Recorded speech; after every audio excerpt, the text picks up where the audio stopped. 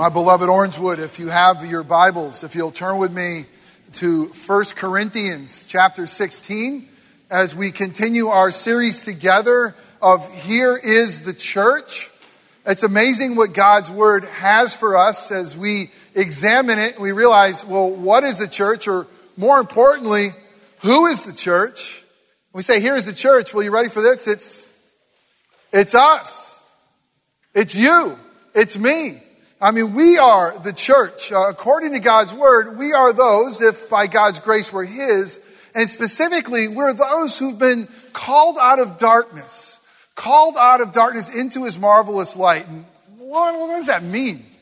What basically is this, is the church has been called out of your sin, called out of futility. I mean, called out of anything that doesn't bring life or causing you to flourish. God has called you out of that. God has called you to something bigger than that. It's the church. You've been called out. But there's more. You've been called in. I mean, what you've been called into is you've been called into a living relationship with a God who is. I mean, you've been called in to be His beloved, to be a part of His family, to be what He calls His bride.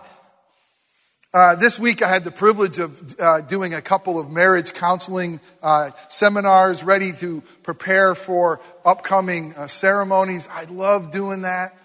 One of the things we get to is the coming down of the bride, when the bride appears. And I always say, when the doors open and there's the bride, I always cry.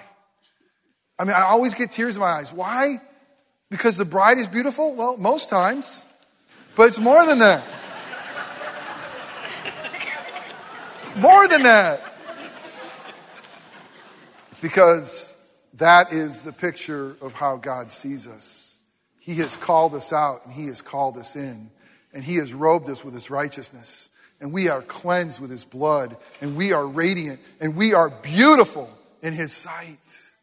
It's incredible. That's you. That's me. That's the way He sees us. Don't forget that, the church.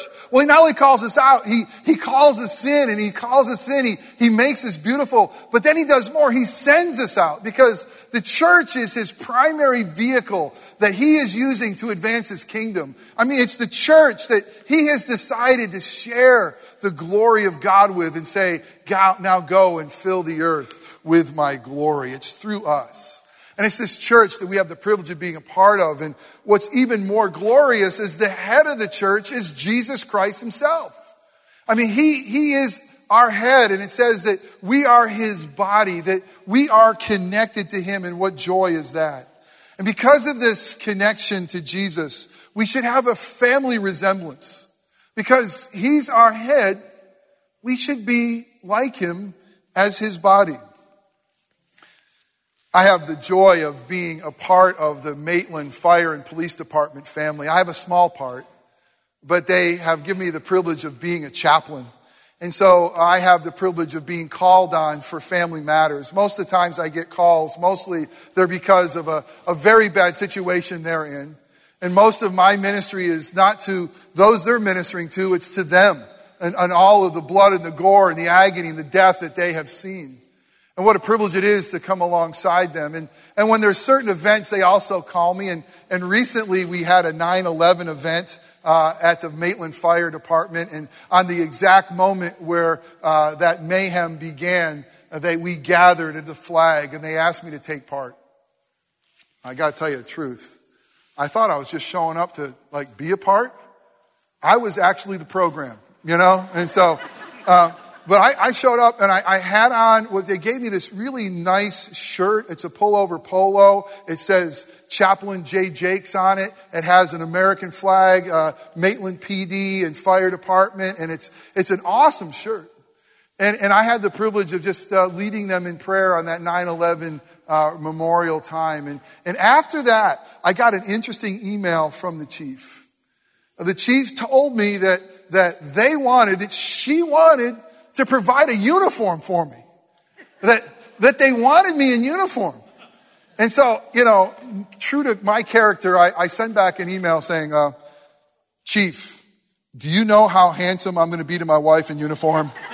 And they're like, And I said, do we have enough tax dollars to cover the material that I'm going to need to have to be in uniform?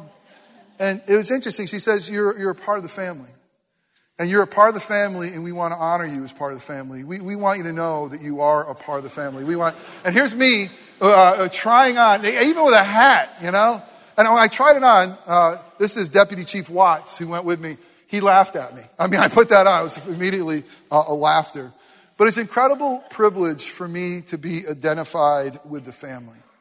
And they wanted me to reflect who they were.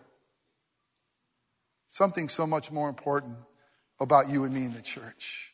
The chief, Jesus, the head of the church, wants us to be in his uniform. He wants us to reflect who he is. Because we are a part of his family. I mean, he wants us to be like him. And he's not doing this in an egotistical, arrogant way. The greatest thing he could have for the body of Christ is for it to be like the head of Christ. The more we are like Jesus, the more we live, the more we have joy, the more we have hope. And so he wants us to be like him. And the way he loves, guess what? We're to love. And the way he lives, we are to live. And the way he gives, and the way God gives, we are to give. I got such good news for you. The God who is a God who just can't stop giving. He gives and gives and gives. And then we think he can't give more. He gives more. He's so gracious. He is so giving. And he's called us, the church, to reflect that, to be generous as he is generous. Well, today we're going to talk about what does it look like for us as a church to be a giving body? What does it look like for us to give? And sometimes when I give you different points, the sequence of the points aren't very important. Sometimes, well, I could have started here, we could have gone to there. But this time, this message, the sequence of information that you're going to get is extremely important. It's probably as important as what you're going to hear. It's how you hear it. Because the sequence of giving and love begins with God. For God so loved the world that he gave. And he didn't give a token. He gave everything that was most precious to him. He gave his only begotten son. God demonstrates a love for us. That while we were even sinners, still sinners, God gives. Not only does God the Father give, God the Son gives. And God the Son gives everything he has. He who is rich, Jesus who is creator, sustainer, owner of all things. He would become poor. He would become man so that through his poverty we could become rich. What an amazing Savior who gives. So first and foremost, it's God. But not only is it important of sequence of who gives first, it's what we give.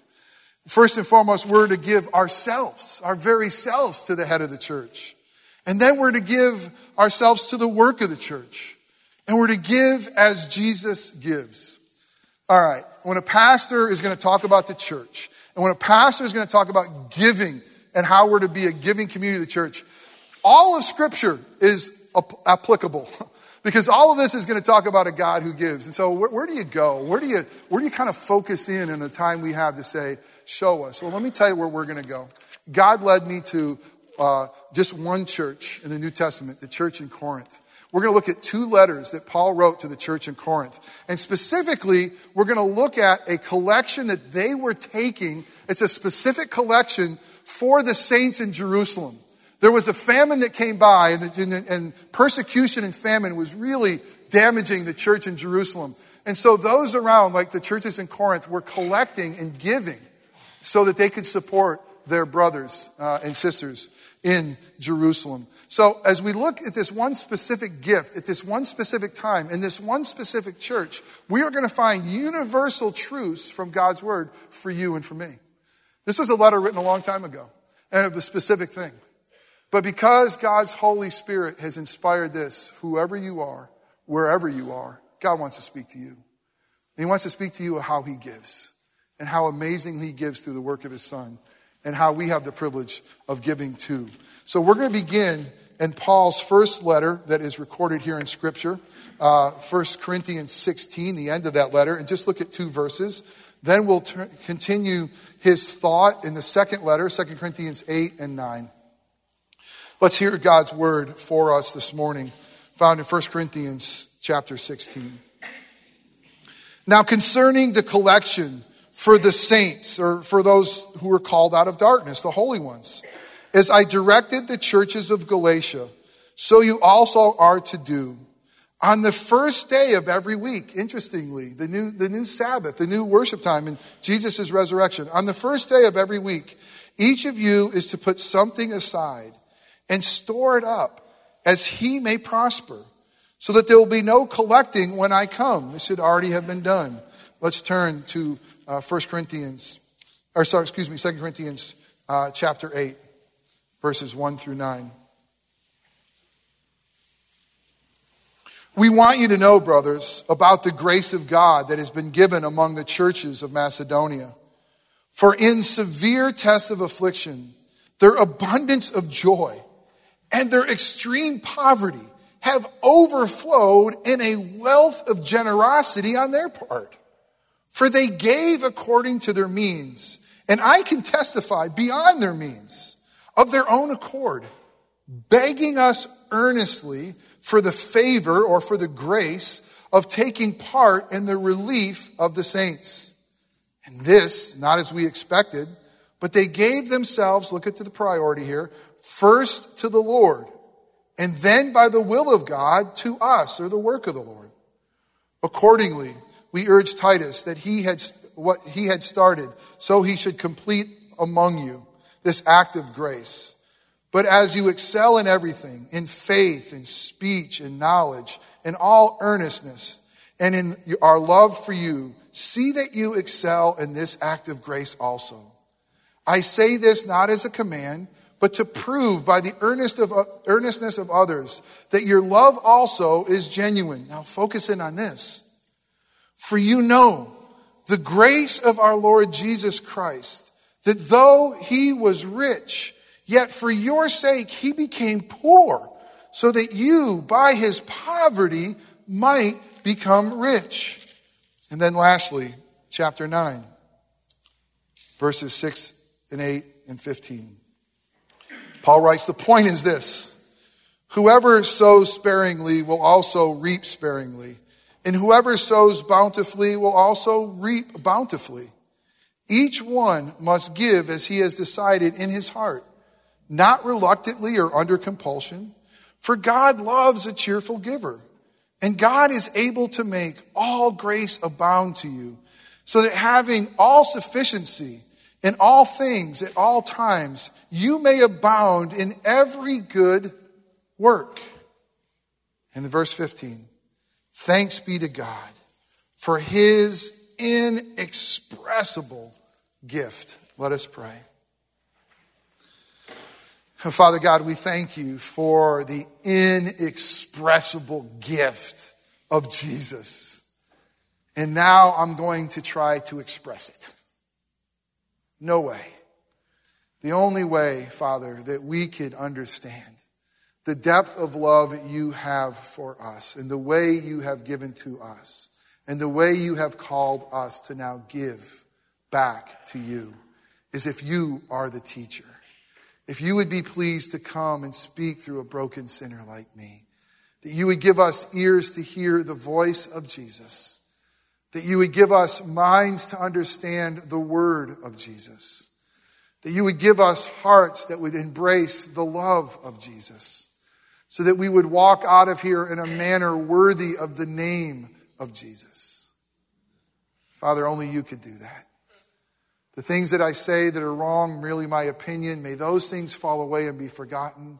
But the things that are said that are true, that contain the good news of the gospel, would you use those things to make us more like our chief, our captain, our head, Jesus. And it's in his glorious name that we pray. Amen. In your bulletin, you'll find an outline if you want to follow along with me. And again, the priority of this is very important. And the first thing is this: we give ourselves first to the head of the church because he gave himself first to us. I know we read a lot of verses, and I know we had to switch back in a couple of books this morning. But did you hear what God's word said for you and me in 2 Corinthians 8 and 9? Let me repeat this glorious passage to you. It says this. It says that God, that Jesus, he gave himself to us first. It says, for you know the grace of our Lord Jesus Christ, that though he was rich, yet for your sake, for my sake, he became poor, so that by his poverty we might become rich. The question is this. How did Jesus give himself to us? How did he do it? He gave himself first. Let me tell you, he gave us everything.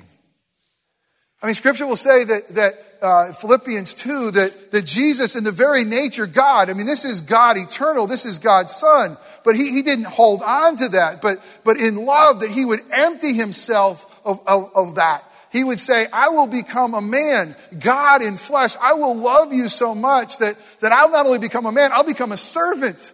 I will love you so much, I'll not just become a servant, I'll become a criminal on the cross for your sins. Jesus says, I'm going to love you so much, I will give you everything. He gave his very life. The Gospel of John 15:3, Jesus tells his disciples this, there's no greater love than this. Do you know it? There's no greater love than this, that I'm going to lay my life down for my friends. What did Jesus give to you and give to me? He gave his very life. He gave his blood. His blood, the blood of God that's powerful enough to wash away your darkest sin. He gave his righteousness. The righteousness of God's unique, only begotten Son, he gave it to you. So when he sees you, he sees that beautiful bride. He gave it to you. What did Jesus give? He gave everything he earned as the only begotten Son, the obedient Son, the life that we were supposed to live. It says this, is that in Ephesians 1:3 that says, now in Christ Jesus, all the spiritual blessings of the heavenly realms are ours in Christ Jesus. I don't even know what that means. But here's what I do know what it means. Everything that Jesus, who came to earth and lived that obedient life, earned from the Father, all the fulfillment of the law, he says, it's now yours. I'm going to give it to you, all the spiritual blessings. And Jesus, he gives it to us freely, not grudgingly, eagerly. He's more eager to love you and forgive you than you are to sin. Isn't that incredible? He is so amazingly gracious. Romans 8:32 says this, that God, who did not spare his own Son, but gave him to us, will he not freely, will he not eagerly, in Christ Jesus, give you all things? There is a God who can't stop giving. And we see him in the face of Jesus. He freely gives us all things. In Jesus, what did he give us? He gave us access to the Father, the loving Father. Jesus came and says, it's through me, I'm the way. I'm the truth. I'm the life. There's no other way to see the Father. There's no other way home except through him. What did he give us? He gave us a family name. John 1:12 says to all of us who by God's grace believe and believe on the name of Jesus, he gave us the right to become the children of God. And God's word will say, and that is what we are. Listen, he gave us family. He gave us adoption. Galatians 4:4-6 will say, in the fullness of time, God would send forth his Son, born of a woman, born under the law, that he might redeem us, he might buy us back, so that in Christ Jesus, we might be adopted sons and daughters of the King. And because we're sons, we're joint heirs with Christ. And here's what it means. Everything that he owns is King of Kings and Lord of Lords. He's not only brought us into the family, he lovingly gives to us as a part of the family. Does that stagger you?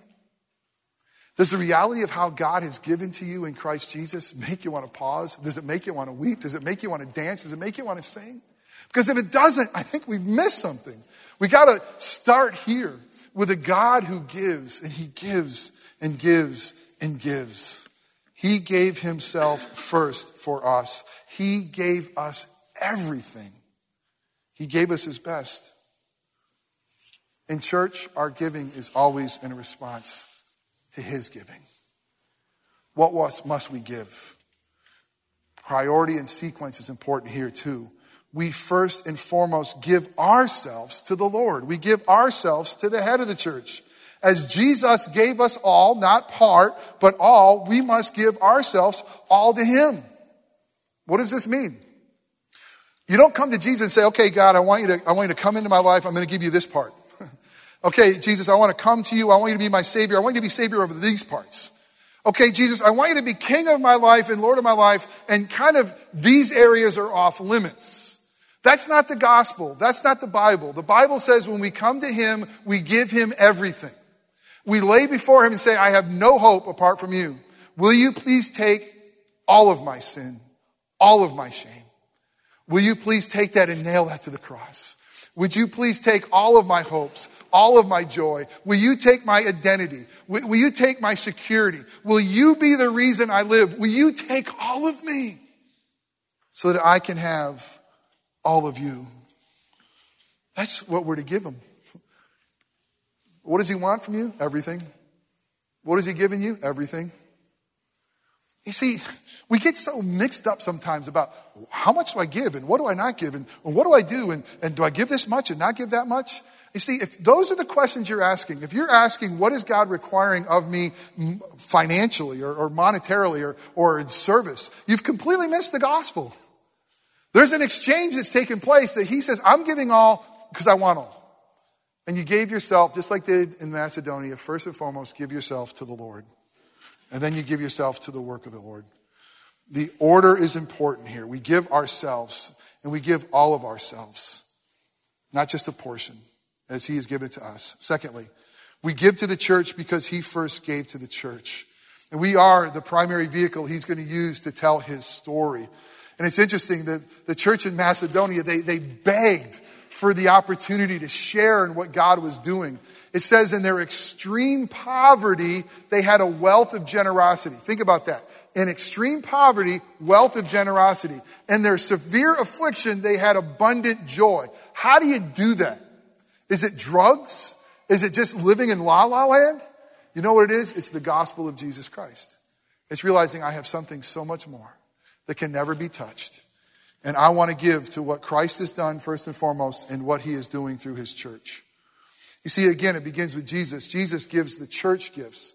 He gives the church gifts with leaders, and he gives each and every one of you gifts. Do you know that? If you're his, you have been given gifts. Why? For his glory to use. If you have your Bibles, I want you to turn to one passage, and in time's sake, I'm just going to read one. It's Ephesians chapter 4, verse 7. It's an amazing little picture of how Jesus gives to us, the church. And Ephesians 4, verse 7 says this, but grace was given to each one of us according to the measure of Christ's gift. Therefore it says, and what it's going to do is going to quote something that sounds weird and ancient, but what it's quoting is Psalm 68:13. And it says this, therefore it says, when he ascended on high, he led a host of captives and he gave gifts to men. Okay? And then he'll go on and explain what he gives to the church. He gives apostles, teachers, all the Spirit to unify us, to make us useful in his hand. But the interesting thing about this is an imagery of the Bible that we have to understand. When he says in Psalm 68:13 that he led captives in his train and that he gave gifts to men, really what's interesting about this is a conquering king who comes to town. When a conquering king has gone off to battle and he comes back victorious, he comes with a train of people behind them. They're captives. And it says in Psalm 68, it says, when that king comes, he receives gifts from men. Paul, in a very sneaky way, inspired by the Holy Spirit, says, this Jesus king, this one who leads the captive in his trains, are his children who have been set free. And he doesn't receive gifts from them, he gives them. He says, everything I got, I'm going to give to you. Everything that I've earned in victory, I'm going to give to you. The victory that's mine is going to be yours. And I'm going to give to you so that the church can be all that the church was made to be, so that we could tell his story for his glory. The bottom line of giving is this: God has never given you one thing that he doesn't expect you to invest and give back. Give back for his glory, use for his kingdom. That's how he builds his church. We are, it says in Ephesians 3:10, we are the church the vehicle that God wants to proclaim his glory, his wisdom to this world. Are you giving to the church? Are you giving first and foremost to the Lord and then to the work of the Lord? And then lastly, we give as Christ gave to us, and we give as God's word directs us. Can you imagine giving to the IRS what you thought was right? I would love it. And you end your tax return says, you know what? I'm just going to give you this. I feel like this would be a good amount for the IRS taxes this year. Okay, good luck on that, and we'll come see you in our prison ministry, right? It's not going to happen.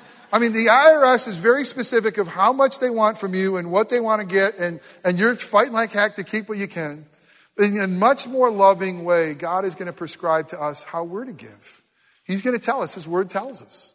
And by the way, he wants it all. I mean, our whole lives. But there's some specific things that God's word tells us that will help us. And so, in the last point, I'm going to go through some words that we could see from this passage. And I'm going to show you where this is, how Christ gave to us and how we are to give. All right, let's go through this quickly. First thing is this. We're to give systematically. According to 1 Corinthians 16:12, it was the first day of each week. As you have income, as God has provided you, there should be a system into our giving back. And it should be done systematically. Secondly, it should be intentionally.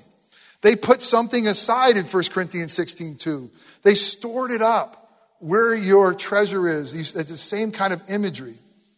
If you're here and you're scrambling, oh man, offering plate. Ooh, yeah, what do I give? What do I throw in? What do I throw in? What do I have? What do I have? It's basically saying systematically, intentionally. I mean, build Christ's church. You have the privilege of doing it. You should know. You should be setting something aside as God has given it to you. It should be proportionately. As he may prosper, it says in 2 Corinthians 8:3, or according to your means. As he may prosper, I should say, in 1 Corinthians 16:2, or according to their means in 2 Corinthians 8:3.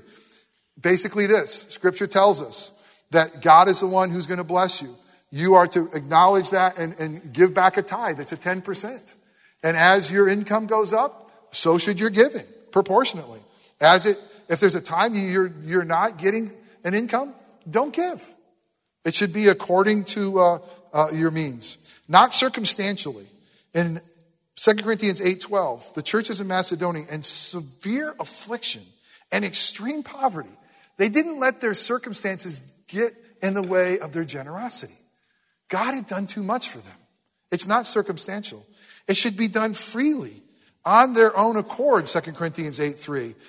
Or not reluctantly or under compulsion, 2 Corinthians 9:7. Freely, God has freely given to us. We're like, God, you love us. We're not trying to do this because we're trying to earn your love. It should be done eagerly.